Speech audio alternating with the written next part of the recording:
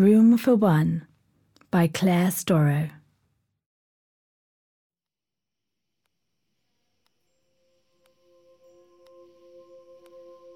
Smooth and white, with no creases to be seen. Cool sheets and plumped up cushions inviting me in. Chunky knit blankets and down-filled duvets. They beckon me to stay, to lie down amongst them and sink deep within. It is a bed all to myself, a room of my own. Of course I miss my other half. I always do when we're apart. But to luxuriate in my own space, if only for one night, it is pure heaven. I would go as far as to call it an absolute delight. Before I leave home, I pack things just so, with everything I could possibly need for a little journey on my own. I have a scented candle that gives off the most beautiful glow, diffusing deep and unctuous scents, like frankincense and rose. They ooze with warmth and stories of old, of calm and pristine seas filled with ancient tales, names like Aden, Socrata and Sennar. Warm lands that hold treasures and have secrets to tell. Before I get into bed, though, I indulge in my evening routine. First, I wash my face, and with it, I wash away the day.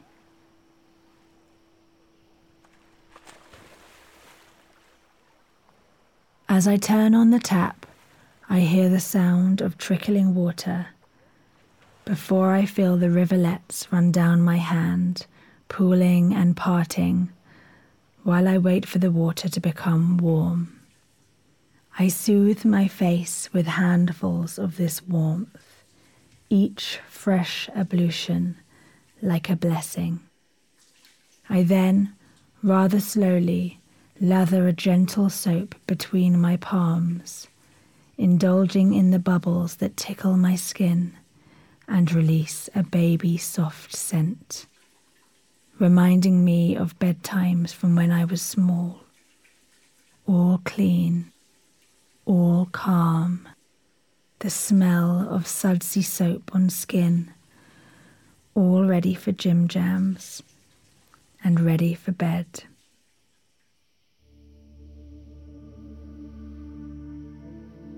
Fluffy white towels with which to dab my face leave my skin feeling renewed and tenderly soft. My eyes are soothed and ready for sleep. My forehead looks uncreased, the lines no longer so stern or so deep. I look in the mirror and see my true self, the person I know I am when I'm seen by no one else.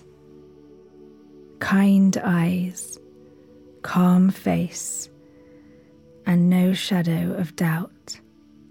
A person who is grounded and knows what she's about. This is the person I need to keep, to nurture with the deepest, rejuvenating sleep. I need to hold her close so that she doesn't get lost, so that she can find space to breathe, find space to truly be. She is the person I would always like to be, best face forward and sure of foot, stepping out into the world and seeing only good. I go to draw the curtains. The fabric is reassuringly heavy, a lovely thick texture that leaves me feeling comfortable and so safe with its weight. My fingertips play over the surface, tracing the weave and the grain. The sky is filled with stars away from city lights. The moon is full and bright, and in the gardens below, there are rose bushes of every kind. I love the names of roses. They are such a nice thing to recite.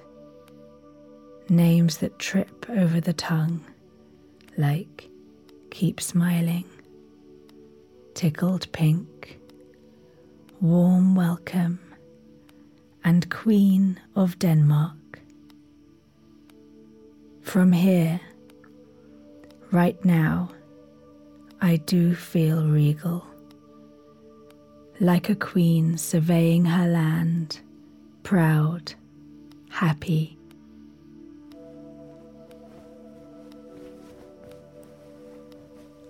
I breathe deep, my heart opens, my shoulders drop away from my ears, my body expands fully. Somehow my being becomes centered without me paying any attention at all. I am grounded. I feel whole. I feel serene. I close my eyes and I see a deep yet translucent green which emanates from the crown of my head, like the northern lights, the aurora borealis. It bathes me in its protective light.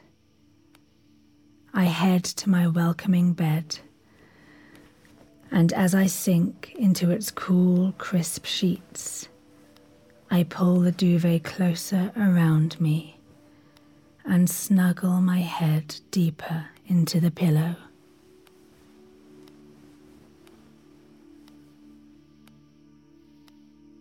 Comforting darkness falls and thickens around me, filling me with profound calm. I am ready for sleep.